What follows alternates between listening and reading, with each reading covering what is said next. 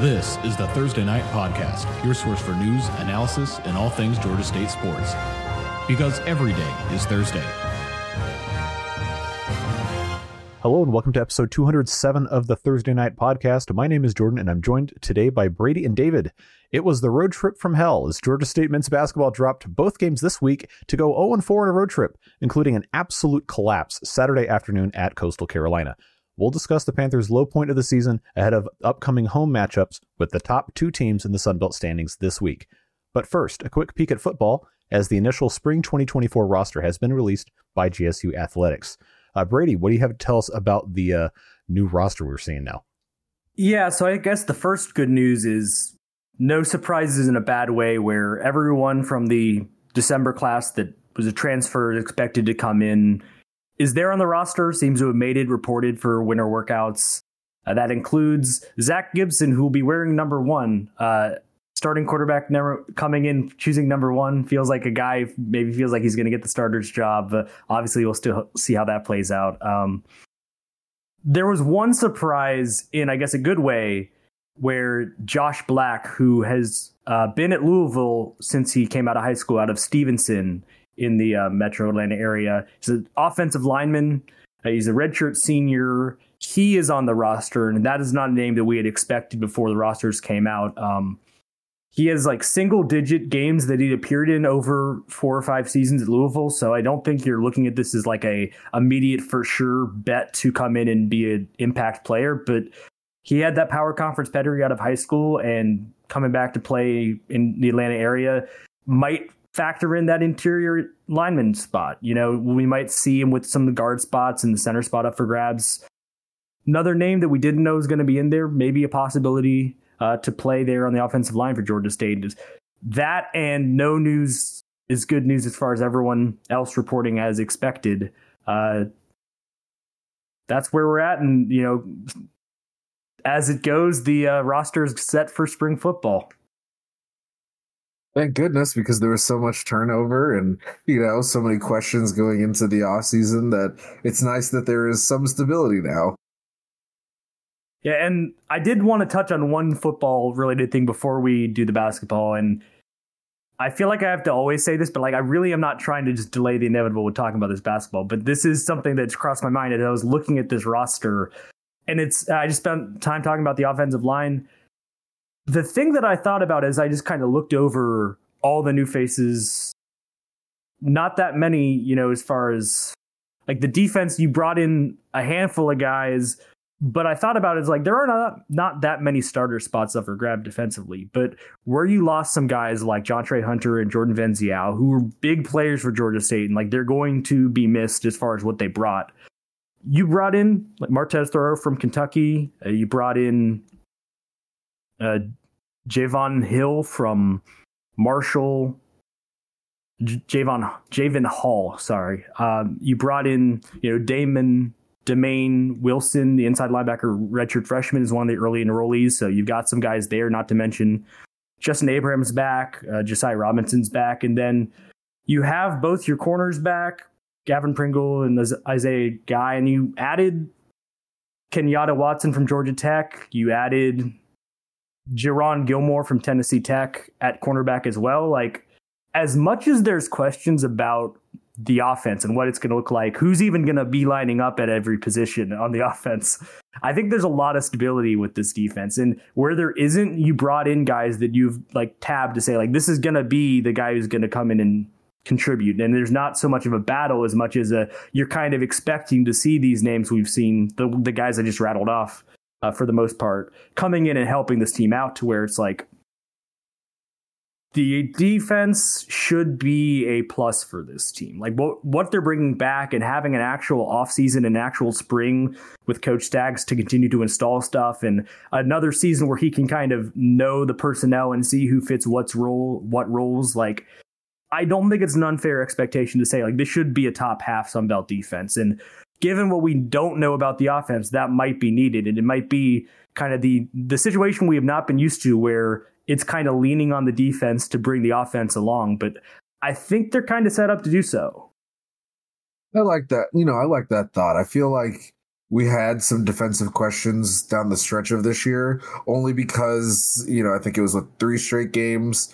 They gave up 40, and it was a lot of, through the air, and just, there were some injuries and some guys who, just played poorly. So I feel like I agree with you, and it'll be interesting to monitor kind of where the jobs settle.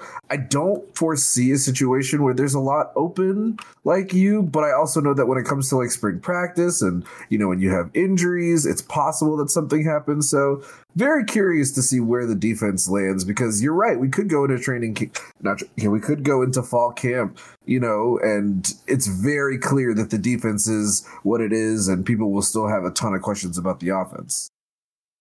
Ty-G Leach gone at safety. Shamar McCollum out. Like him and Kevin Swin had kind of been co-starters at that outside linebacker position. So like a half starter is gone there. You're losing Bryce Brown. But Isaiah Guy had started there enough last year that it doesn't really feel like you're losing a starter, and he had played well when he did it. And the point of saying that is linebacker where you lost John Trey Hunter and Venzial was like the only spot where it feels like there's going to be a real battle in the spring. Like it feels like guys can certainly step up, but whereas we're talking about like who is going to be literally the receivers on the depth chart or working with the ones in the twos in spring practice, it feels like a lot of guys on the defensive side of the ball are going to use spring and fall camp to kind of solidify them as starters and work on their craft and not so much worry about the guy behind them, but work about what they can do to make themselves better. And so that's another reason why I kind of bet on this defense to be pretty decent next year, is that they're going to really get to hit the ground running in a way that maybe the offense isn't going to be as able to right away, because there's still business to work out on the offensive side of the ball. There certainly is. And I feel like that's going to be the last thing that kind of gets set in stone, and it's probably going to last throughout the season, that sounds like I'm being a pessimist, and I'm not trying to. I just think, a lot of good offensive performance comes down to chemistry and talent. And I don't think we can say that there's a ton of chemistry on the offensive side of the ball. Whereas, like you mentioned with the defense, there's a ton of stability that's going to happen, even if there were some pretty important players that left. So yeah, football is roster building is an ever difficult challenge in today's NCAA. So it seems like we've got the players, and just got to go out there and try to figure out what roles are up for grabs, and where people are going to be this fall. Okay, so let's go ahead and move on to basketball. It was an 0-2 week for men's basketball, an 0-4 road trip overall, like I mentioned at the top of the show, as the Panthers were 77-68 losers to Marshall on Wednesday and 85-83 losers in overtime to Coastal Carolina on Saturday, blowing a 13-point second-half lead in the latter. They're now 9-11 on the season and 4-5 in Sun Belt play. Gentlemen, what are your thoughts about this pair of games? So I'm going to bring something up that was said on a previous pod, and not in like a shaming David about it way, but I think before the first set of games against App State and Georgia Southern, David was like, they're not going to lose all 4. This team is not the same as last year. Like, they're going to be fine. And I'm not saying it to be like, look, old takes exposed. Let's at this, man. He was right, because like they should not have lost the game against Coastal Carolina. Like, they let Georgia Southern get hot last Saturday, or Saturday before last, however you want to say it, and got that game out of control. They were playing from behind a lot of the time, basically the final 30 minutes of the game, and that one. And that's not one you can go to like, oh, they were better. Like, they got outplayed on that day. They were the better team against Coastal Carolina for a lot of that game. They led for nearly 39 minutes. And despite being up 13 and really having as good of an offensive flow as they had in a few weeks, they just lost it all, lost all contain, lost all poise down the stretch, and just did a bunch of no-nos to even let the game get to overtime. And at that point, the home team, who had a big comeback and started getting a little bit of their own kind of rhythm offensively, they had the momentum and they took advantage of it, and they closed it out in overtime. And they were the better team in overtime, and that's where it flipped. And Coastal was the better team and won by 2. And it was just the type of calamitous loss that you couldn't take, because I still believe like this team is better than last year's team. But we are sitting here, the clock is about to tick over to February, they've got the same number of wins as Georgia State did this point last year. They entered with 9 wins. They were 9-13 entering February last season. They are 9-11 right now. And so the fact of the matter is, no matter how they should be, how they might be in theory, you are what your record says you are. And I think specifically games like Saturday feel like a letdown on the coaching side, because when things go wrong like that in the final moments of games and in those situations where everything was going wrong, those are the stuff that coaches preach and have plans for. And it seemed like a lot of that just went totally by the wayside. And particularly it's disappointing when you're going up against an interim coach and an interim staff after they had lost Cliff Ellis in December. Like, it's not a great look to be the coaching staff who gets outcoached in those key moments by an interim head coach. Oof, that was as close to a scathing conversation, a scathing couple of minutes as it'll get from you, Brady. So hats off to you. Yeah, Saturday makes the most sense to start off with, because it wasn't good. I mean, the Marshall loss was like you lost by single digits on the road to a team that's about as good. Like, when that game flips and it's in Atlanta, like, Georgia State should hope to win a game like that because they're pretty evenly matched. Like, right. The only thing I'd say is the same thing I'd say about the Coastal loss, which is you kind of wasted a pretty great DeJuan Odom game in that one. But, shots didn't fall your way in that one. You can live with losses like that. You almost have to bake that in some of these road games. But that's why the Saturday one, like, you can't drop that one. And I suppose that's why the Coastal one stings even more, is because, one, just if you're talking about the implications of the 45 minutes of basketball that were played on Saturday, for a lot of that game, you were getting the best version of what Georgia State has been doing this year. And I couldn't remember while watching it live what game I was thinking to, but Georgia State played a game earlier this year, I believe, in conference play, one of their 4 wins. And they started off a little slow, took them some time to kind of get into the game. And their opponent also wasn't really into the game, but, no one was scoring. Then their opponent started to go on like a very baby run, like a 5-0 run, not anything crazy. And then Georgia State just kind of started trading baskets. And then by the end of the first half, it really looked like Georgia State was, all right, we've gotten some stops. We're starting to make some buckets. We're going to take this lead. And then, it's going to be like medium-sized lead, right? I don't, like I said, I don't remember what game it was. I believe they did win that earlier game. But my entire sounds like Arkansas State. It kind of does. My entire thought in the early part of the second half was, okay, they've started to feel like a team that gets better as halves go on, which is good. I wouldn't call them slow starters necessarily. Boy, did that thought not last for the whole of the 40 minutes. Exactly.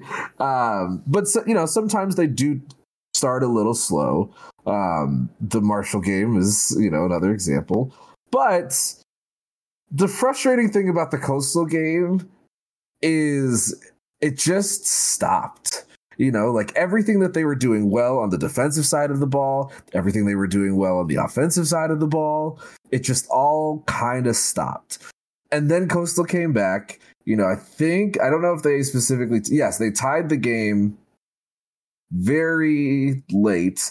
And Georgia State still had the opportunity to not let that game go into overtime.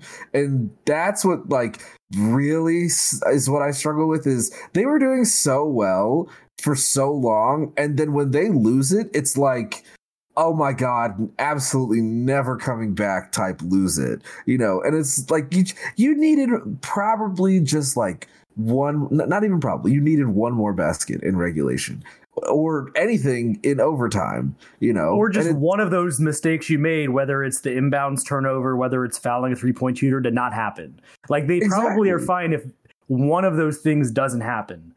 But they all did, and that's just the way that it rolled.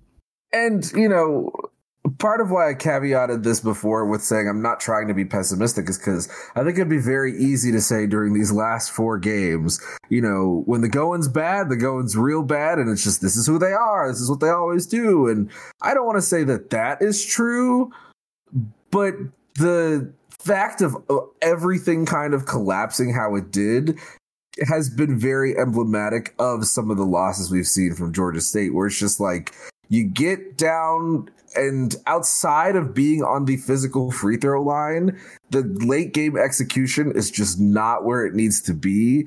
And there have been some wins that they've had despite that. Arkansas State is a very good example. They held on for dear life. Old Dominion, funny enough, is an example to the reverse where they were successful and they did have good late game, situational basketball. But this was just an opportunity for them to, right the ship after some pretty frustrating and annoying losses and, salvage this road trip with something, and they just couldn't do it. And that is, it's not a good loss. I mean, I don't want to beat around the bush. It's definitely a terrible loss to take, even if, you don't think that this Georgia State team is a top Sunbelt team. Yeah, I mean, offensively, they literally had Benny Muss, Coastal's head coach, called 2 timeouts in the space of a minute. They're about the time that they took the largest lead of 55-42 because Coastal could not get stops. You had DeJuan was just faster. He was getting to every spot he wanted to. Brendan Tucker was coming in off the bench doing more of the same thing. He missed some more shots in this game than he had previously. I think it was 4 of 13. In this one, he had been a lot better efficiency from the court, but he was still doing that where he was getting past guys, getting to the rim, and whether he was going up with a shot or whether he was dishing it out, they were getting what they wanted to, and they weren't forcing the threes. And offensively, what changed is they just kind of got away from what had been working, and you're having fast break opportunities. Okay, you want to try and take advantage of number situations, but when you're the team who's up, say 6, 7, 8, 9, you can't be the one bombing transition threes with 20 seconds on the shot clock and having it not get in. Because part of the problem with that is it's just bad time management, but also necessarily because of the situation. If you're working in transition and the shot isn't there, your bigs aren't going to be down the court getting that rebound. So you're basically just going to be giving the ball back, and that's kind of how it played out. And they just never really got it back. They made some shots at the line, although it wasn't one of their better free throw shooting games this conference season. Down the stretch, and they got there, and that kept them alive, but they never really got the offensive rhythm back when they lost it there about halfway through the second half. But then this is where the coaching thing comes in for me defensively, because there were certainly, Tenari Lane, you can't foul a 3-point shooter. That's rule number 1 of defending in basketball. Really sloppy on the inbounds. Jaden's got to grab that, but also, why is he getting the bounce pass in the corner when he's a 77% free throw shooter, but Georgia State's got better options, and Georgia State's got better options who are ball handlers that you would trust in that kind of press situation a little bit more. But players have some agency in that. Players can make mistakes on the court. But when you look at where Kevin Easley for Coastal Carolina and Ojiako also, who they were kind of lucky was, I think, 4 of 11 from the floor because he was getting in some good positions. When Easley and Ojiako beat, say, Jaden Turner once down low in the post, just work him in the post once. That's okay. Guy needs to make a better defensive play. Maybe he messed something up. When it is happening just about every possession down the court and there's nothing changing and you're still having the single coverage, you're still having the same guys match up with these guys down low when it's clear that they are just not able to, that's on coaching. There was not a switch to a zone, or there was not really a matchup switch all that much. So you had, even from 10 minutes on the clock in the second half all the way down to the final minutes, easily just doing pretty simple post move, just biding his time, waiting for a guy to leave his feet or whatever, and he would get a shot at the basket and they would go in. He had 28 points. And at a certain point, I think they realized that they just needed to feed him and he would make things happen, whether it was he got a shot or whether he dished out from there to an open shooter, because Mac Vicker, their big kind of stretch 4-5-y guy, was the only guy really making threes for them. And they got some shots after they worked it down low, worked it back outside. And that's where I look to is there had to be some kind of adjustment because they were just getting killed. And it came on the back of, in the Marshall game, Anachili Killen and Nate Martin, the Marshall bigs, combined for 30 points in the second half of that one. absolutely took the game over. So it's now a whole week now where you looked at 2 losses where in the second half it flipped because you couldn't get stops and you couldn't stop their bigs from controlling really the flow of the game, the scoring for the other team. And I get that Georgia State doesn't have that size, but ultimately the coaches have got to come up with whatever answer they can. And it just felt like there wasn't even really that adjustment that didn't work. It just kind of felt like they tried to get it to work as it was, and that hurt them really bad. Yeah, and it sucks because I feel like what we're seeing is a lot of little things, but we're seeing a lot of little things that then compound into bigger issues. You know, like I am obviously not a basketball coach. I'm not even going to sit here and tell you that going to a zone specifically would have done anything on easily. I'm not saying you're wrong. I'm just saying, like, I don't know. Sure. But I feel I'm like just a guy with the microphone. It doesn't have to be a zone.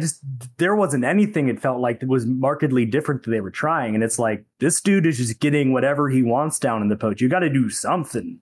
And see, that's where I've struggled sometimes with coaching and with the way that Georgia State has played some this year. And, you know, we saw it a lot last year. And I think we excused it just because of talent and, you know, first year head coach. And I don't want to pile on Coach Hayes necessarily. I just think there have been times earlier this year where you could just very clearly tell that it's going to be one of those games that Lucas Taylor doesn't have it. You know, Tenari Lane doesn't have it. And, you know, they're in the midst of opposing 7-0 run or whatever, and we're still chucking up bad shots and, you know, basically letting 10 seconds run off of the shot clock and, you know, just shooting up whatever it is that they want to do instead of actually trying to run an offense or, you know, making a move, making a switch, bringing in somebody off the bench sooner than you otherwise would. You know, don't worry about staggering minutes. Like, I know that you can't play the same couple of basketball players for 40 minutes day in, day out. You know, these are still, you know, 18 to 22-year-olds in theory. But that's just sometimes you expect to see certain things change and be a reflection of the game situation. And I'm sorry, but we just really have struggled to see that sort of growth, you know, quarter in or half a basketball in, half a basketball out, game in, game out, you know, and sometimes it's good. And sometimes you'll see stretches of, you know, things improving. And then you'll have a stretch like this past week where it's like, well, nothing, you know, everything stayed the same. Same principle I was going with talking about the defensive down the post. Like if it happens once on a player, you know, if it happens more than once, coaches have got to fix something. All that late game stuff, you know, the inbounds play with the turnovers, obviously the most notable one, but the final possession, they're down. They're down 2. They got 2 seconds and they've got to go 90 feet. So it's not like an easy setup, but the play call they went with live, there was no one coming back to the backcourt to even give DeJuan an outlet. And so it ended up being he heaved it down about 70 feet and it got into a host of bodies. And they didn't even get a shot off there at the end where, you know, Coastal would miss some free throws in overtime to even give them a shot. Like they were down 4 in the final, like 80 seconds of OT. And I think Coastal had the ball at that point. Like it didn't even have to be down to the final seconds at that point. Coastal had kind of controlled what they needed to. But because of those missed free throws, the door was ever so open. And I just didn't feel like that final play really gave them a shot there. And it's, again, when all of this stuff is piling up in the same things, it's not really like you can say, oh, DeJuan messed this up or, you know, it feels like it's just not being prepared for those situations and not having a good enough call there to go to really get a good look. And it's not the first time that that's been a problem. And like you say, it's little things. And I think it's probably, you know, it's good for Georgia State that after last year where they were big things away from winning a lot of these games, they're down to the little things that are costing them in games like this. And, you know, games like the App State game even, which was against a good team. Games like against Marshall.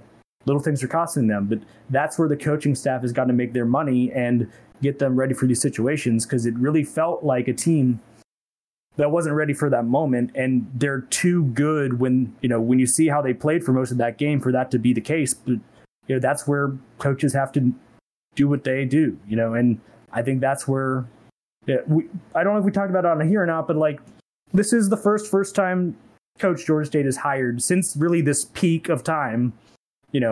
Michael Perry succeeded Lefty Driesell. That's the last first-time coach that Georgia State's had.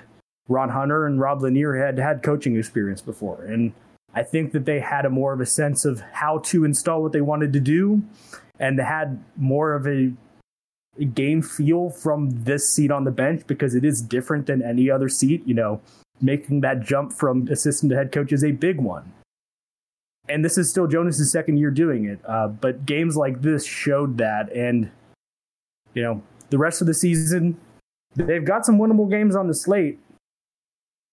But these situations are going to keep coming up. And the staff has got to be able to rep stuff in practice, draw stuff up on the board to get them ready more so. And because I think that they're too bad, they're too good to be this bad at this point when you look at their record.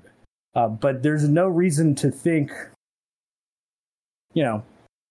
Saturday could happen again just because of what we've seen so far, because this team has not shown an ability to be consistent enough in those situations. And I think it would be a real unfortunate reflection for this coaching staff, because I think that they at least got this back to where it should be a 500 team competing for the middle part of the Sun Belt at worst. But then here you are, and you're losing back-to-back weeks to, Georgia Southern, who's got 4 wins on the season, 5 wins on the season, and this Coastal Carolina team that I think you were better than, but you just spit the bit out.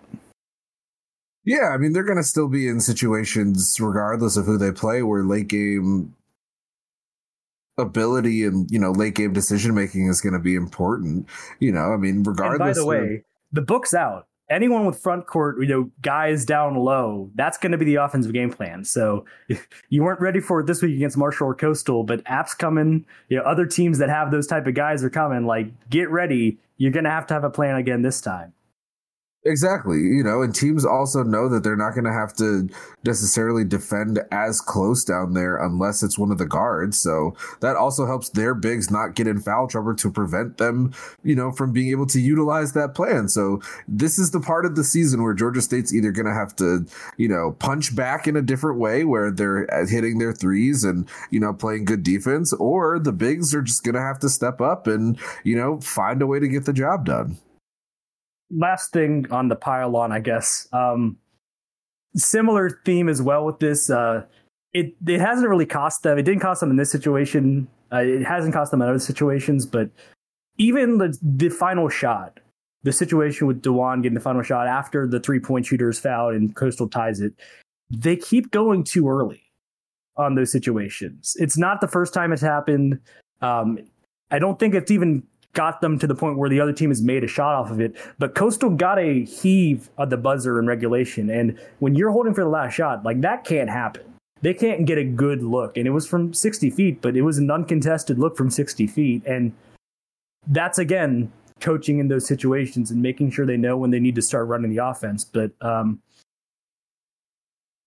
I started out when we were talking about the Marshall game saying it, and it's again with this game. I don't want to say that there was nothing. DeJuan Odom scored 30 points in this one.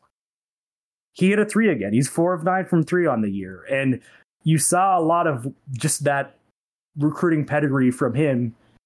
And you saw it against Marshall as well. You had some real highs in this game. And for all the talk of, when Lucas Taylor and Tenari Lane take too many shots, that wasn't really the case. They kept it in check. They weren't going crazy.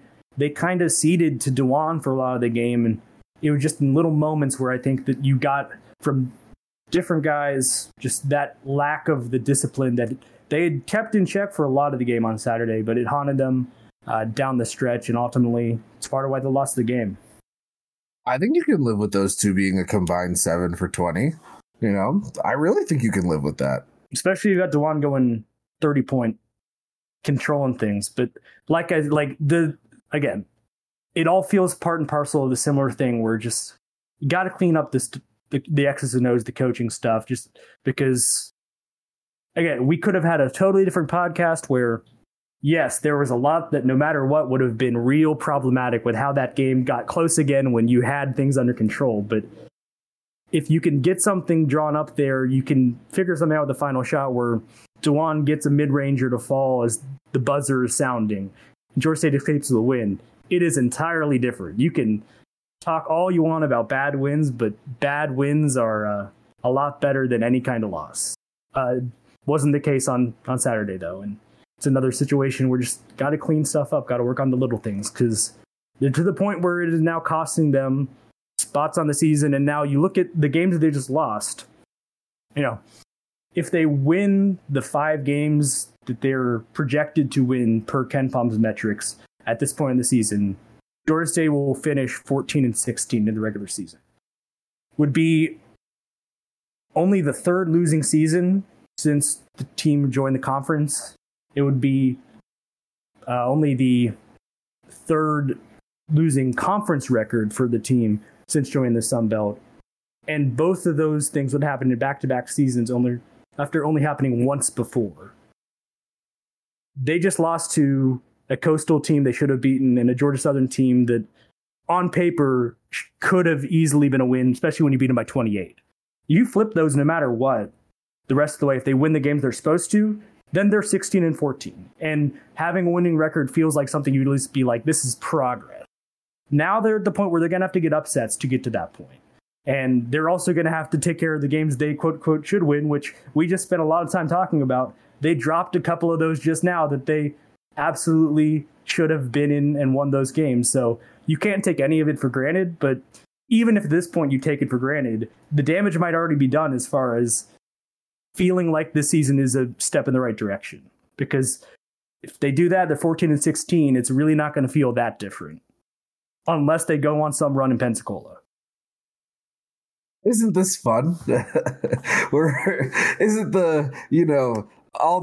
have to do this, but we just did this. That's what makes this rewarding for us and for people who are fans of Georgia State, right? Yeah, let us know if this was cathartic, if this was therapeutic, whatever. Because I feel like if it wasn't, then what's the point of that? It's so amusing to me because I feel like we've had that same conversation each of the last 2 years on football. Just like they are what they are, and they could be something else. And I still think that they're close to being in that something else category. It's just, it's the little things sometimes. So I do hope that they can, pull off a couple of upsets, go on an equivalent run to that 4 straight losses. Just get 4 straight wins. Why not? Find a way to get the vibes back going. Because the why not might be coming in what we're about to talk about, the game previews, but that's fair. The reason I say that is only because I know that I apparently jinxed everything, but the way that the team was playing before these last 2 weeks genuinely warranted. Okay, we're seeing some things. Yes, the quality of opponent was, there's some mixed reviews, but at this point, Georgia Southern has a better conference record than Georgia State does. I'm not going to sit here and tell you that they are a better team still. But, we saw good things with Georgia State and some of the teams that they played throughout the non-con schedule as well. So just really need to get the vibes going back in the right direction because it's been a pretty bad 2 weeks. All right. So moving on, speaking of getting things going in the right direction, it does not get any easier, even as the locale becomes more friendly for the Panthers. This week, Georgia State is back home, but they'll face the current number 1 and number 2 seed in the conference, respectively, when App State and Troy come to Atlanta. Tip-off versus the Mountaineers, who beat GSU 76-68 in Boone to start the previous cursed road trip, is 7 p.m. on Thursday, while the men of Troy will come on Saturday for a 4 p.m. tip on what is going to be Alumni Day for the program, as announced in a video on Twitter by Ryan Harrow a couple of weeks back. So, gentlemen, thoughts on this upcoming homestand? Yeah, there's your good vibes. I remembered seeing that video. We didn't talk about it at the time, but it's game week, so we can mention it now. Hope to see a lot of the guys, especially from the last decade of just Georgia State basketball excellence, being able to make it back. I don't know whose schedules it doesn't align with because it is in the middle of basketball season for professional teams, but hope to see a lot of guys there on Saturday when Troy come. Should be a fun little, whether it's at halftime or pregame, whatever, when those guys, I'm sure they're going to be honored or whatever. Nice moment for the fans in attendance to kind of remember the good times as Georgia State's not at this present moment in time. Certainly, but that does refresh the vibes, and it's a good opponent too, an opponent that has some history with Georgia State. It was a good decision to come back for this one, and I know obviously they chose Troy specifically. I think there's doing some athletic sponsored events. So it was good on the people upstairs. We talk a lot about stuff that we don't like with athletics, so good on the people upstairs making some good decisions here, because this is a really fun little moment for a former player and just, I guess, the fans in general. I mean, I'm sure there are fans who do not know who Ryan Harrow is. Hopefully not too many, though. You got to know. Yeah. You got to know, like, the Mount Rushmore types of Georgia State basketball if you've been following Georgia State basketball, even if you've only been in school for the last couple of years. But past that, talking about the games, this is kind of the worst time to have this particular homestand, because if you look at the way the schedule breaks the rest of the year, like, they played 6 of their first 9 conference games were road games. And so that now flips. You've got 6 home games in Sunbelt left and 3 on the road. And you've also got the Miami of Ohio home game in the MAC Sunbelt Challenge. So you've got 7 games at home. They've only lost once at home this year. This does figure to be where things can flip. Like, it's easy to immediately just say, start winning your games at home and things will feel better.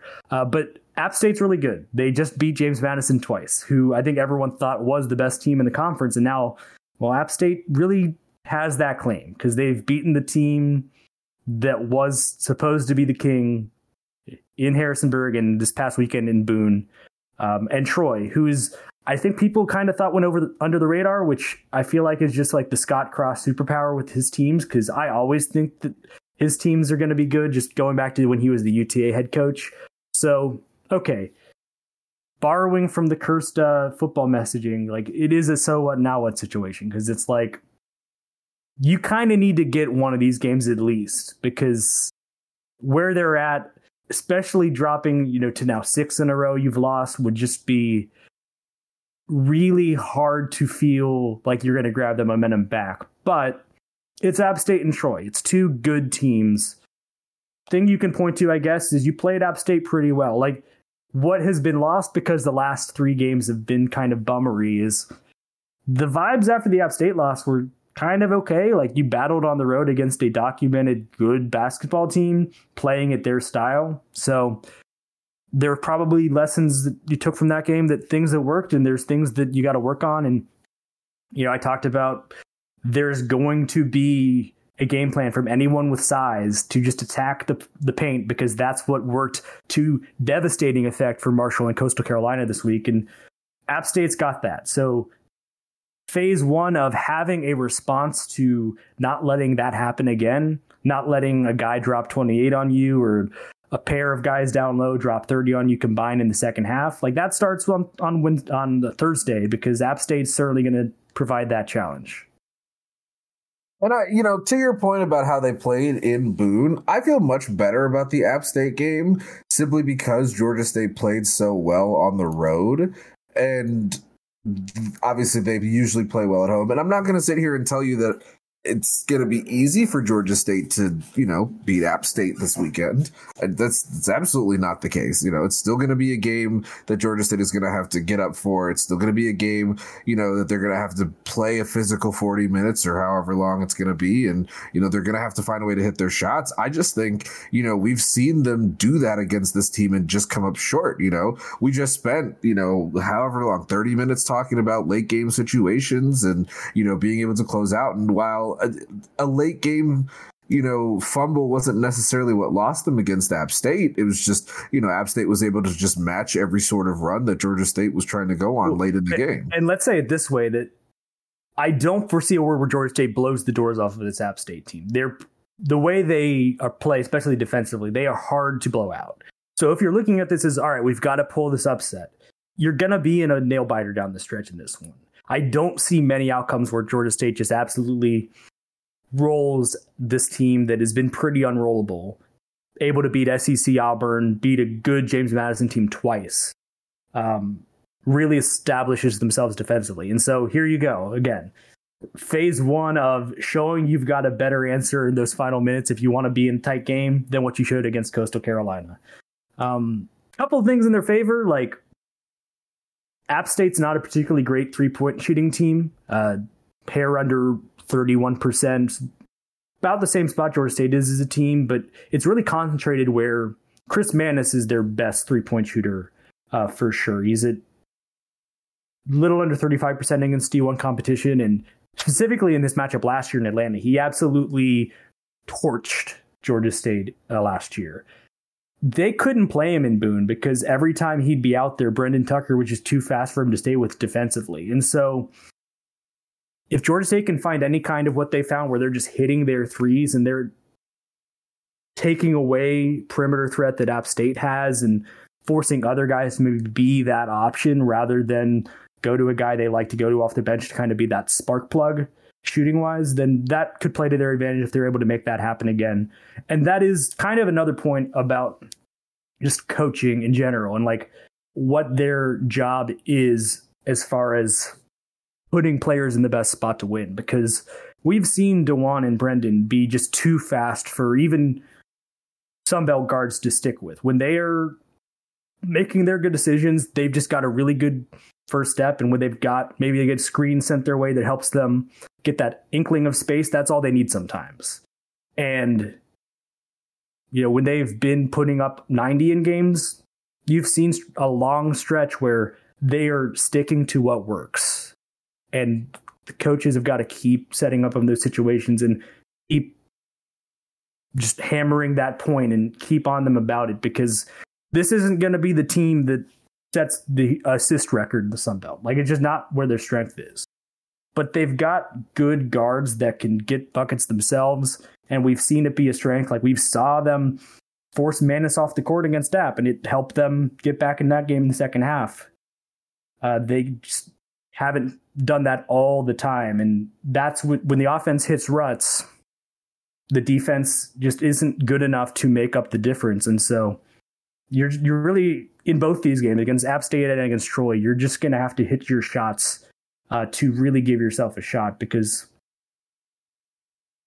that's, you know, it's almost how it played out when you almost got the win on the road in Boone, when second half 3-point shooting jumped way up and you gave yourself a shot. And, you know, and I think the difference between App and Troy here this weekend, besides the fact that Georgia State played them, is just kind of the style of play that both of them have had.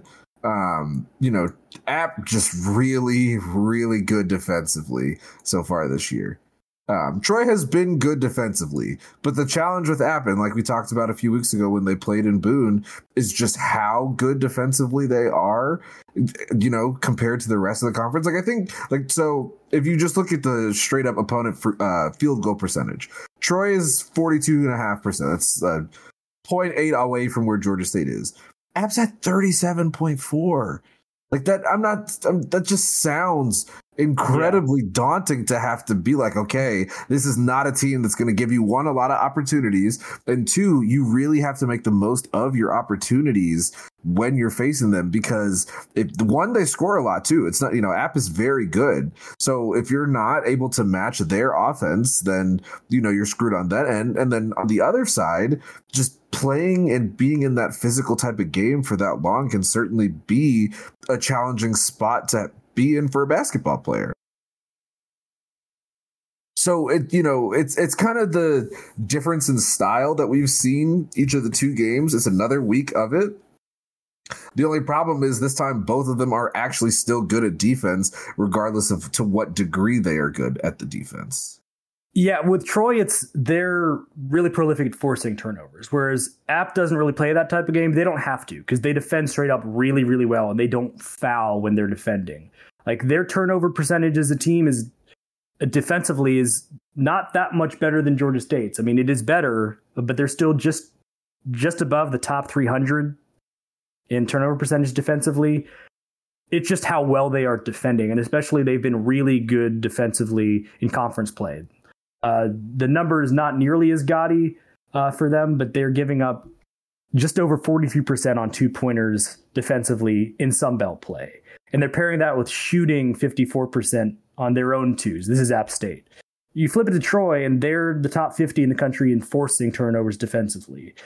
That shapes up to not be necessarily, Georgia State has been very good at protecting the ball themselves, even as they haven't forced turnovers defensively.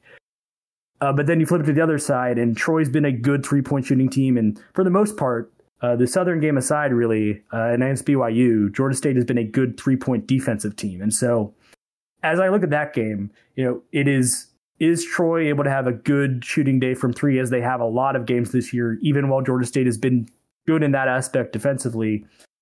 Is Georgia State, who is taking care of the basketball at a really, really high level when you look nationally, able to still do that against a Troy team that also is really good at just making those turnovers happen as a defense? And if you look back at that game last year against Troy in Atlanta, kind of similar game. You looked at it as like a Troy was a good team at that point. They were 3-1 in Sun Belt play. They were 11-6, but it was a spot where it's like, all right, see what you can do.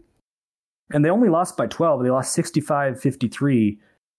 Georgia State had 20 turnovers in that game. And I remember it being that game where it was kind of like they lost all sort of poise again and just had some silly turnovers. But that's what Troy can do to you. And so it's going to be a test. And it's something that I think they're maybe ready for, because that's not been where they've been losing games this year. But in moments, it's cost them, and you have to be ready for it. And like you said, that is just for the two styles, the two things that you're going to have to prep totally differently for what the other defense is trying to do in back-to-back games. Like, it just adds to, this is really just not an easy, immediate chance to kind of get something back at home. Like, I think that the home cooking aspect is going to play a part as the weeks go on and more of these games come along. But like, this is, when you're looking for a way out of being 9-11 and losing 4 straight, this was not what you would have signed up for. Yeah, certainly isn't. So I mean, it's go time, I suppose, in the season. You really gotta have at least one of these, and never a time like the present to really get your season back on track. And I don't know that anyone's been keeping up with the roster, so I can report that former Georgia State Panther and the fear of everyone that he would just go off last year when they played, Nelson Phillips is lost his, he's out of eligibility. He's not on Troy this year. So you don't have that aspect to worry about. It's like, on top of everything else, like, is a former Georgia State player going to come in and absolutely shoot the lights off of this team? Not at least on Saturday. All right, and before we get you out of here this week, we got to make a stop and talk about women's basketball. Had a 1-1 week, but the win was a big time 74-66 rivalry victory against Georgia Southern on Wednesday. The 73-65 loss to ODU on Saturday leaves them 11-8 on the year and 5-4 in Sunbelt play, good for 6th place currently. Like the men, they get a week at home hosting James Madison, who's currently tied for 3rd in the conference, on Wednesday, before Southern comes to the Convocation Center looking for revenge on Saturday. Gentlemen, thoughts on women's basketball? Yeah, so all this wide receiver transfer news happened, I believe, in the last couple of weeks. Obviously, the men's games we just talked about happened in the last couple of weeks. I feel like that win over Georgia Southern for the women was like the singular good thing that happened to Georgia State athletics in the last couple of weeks. Like, basically, since the last home, since Georgia State beat Georgia Southern in Atlanta in men's basketball. So well done there. Immediate chance to kind of get the vibes back in the rivalry, if nothing else, is always a good thing for a fan base. And so I guess what you look at this game, you look at this season, been the best season the women's team has had in a few years, and it's not really hard to see why. They've got primary guys, primary girls they can lean on every game. And in Statesboro last week, Crystal Henderson, the freshman, just continuing to do things that freshmen don't usually do. 20 points, 8 of 13 shooting, 2 of 4 from 3, and the defensive end, they closed that one out. They shot 43%, 44% as a team in the fourth quarter. Georgia Southern shot 32% as a team. Georgia State ended up, it was a tie game entering the final quarter, and they dominated proceedings down the stretch and got a big rivalry win and kept it rolling.